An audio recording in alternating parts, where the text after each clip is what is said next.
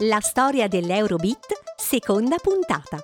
Come vi ho raccontato nel podcast introduttivo, il genere dance di cui vi parlo ha subito svariate evoluzioni nel suo stile, cambiando spesso denominazione e visto che col passare del tempo si è costantemente trasformato in tanti altri sottogeneri, i fans decisero di chiamarlo semplicemente Eurobeat.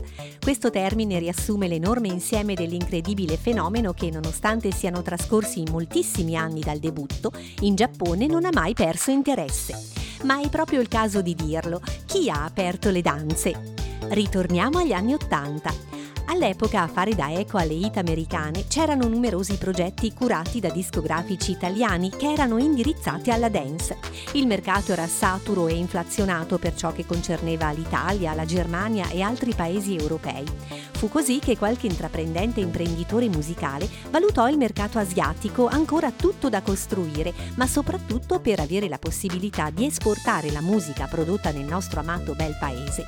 Si pensò allora di indirizzarsi in modo particolare al Giappone. Bisogna anche sottolineare però che alcune originali produzioni che si distaccavano dal collaudato mercato della disco music tradizionale e venivano scartate, avevano invece attirato l'attenzione dei fondatori di una piccola casa discografica nipponica che si misero in contatto con alcune etichette italiane. In particolare erano interessati a tentare l'esperimento di proporre questi nuovi brani, ma naturalmente erano anche alla ricerca di qualcosa per catturare più avventori e per uscire dagli schemi dettati da una cultura troppo tradizionalista che imponeva una musica non adatta per ballare. L'incontro portò fortuna a entrambi. Non fu affatto difficile avviare la collaborazione.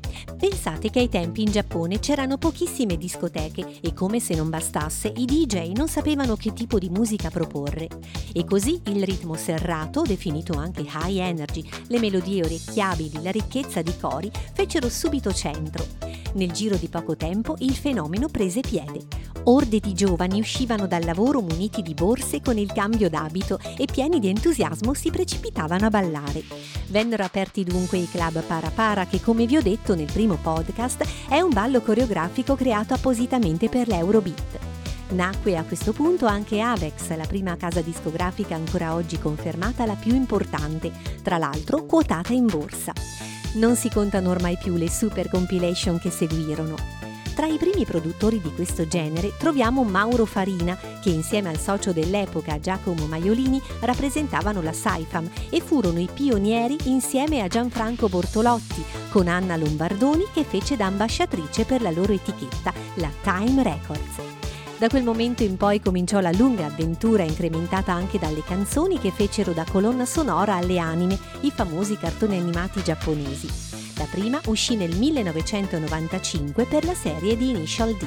Il lavoro per la grande richiesta di musica Eurobeat coinvolse man mano tanti talentuosi musicisti come Laurent Gelmetti, Roby Arduini, Giuliano Crivellente, Sandro Oliva e altrettante case di produzione, ad esempio ABC Productions, Akir Music, Delta Music Industry, Dima Music, Pharma Records, Go-Go's Music, GR Eurosound, High Energy Attack, Hybrid Mix, LED Records, SCP Music, Sinclair Style. Alcune di queste etichette sono state fondate dagli stessi cantanti coinvolti inizialmente come turnisti in sala di incisione nelle prime produzioni. Ma di questo, come diceva qualcuno, parleremo nella prossima puntata.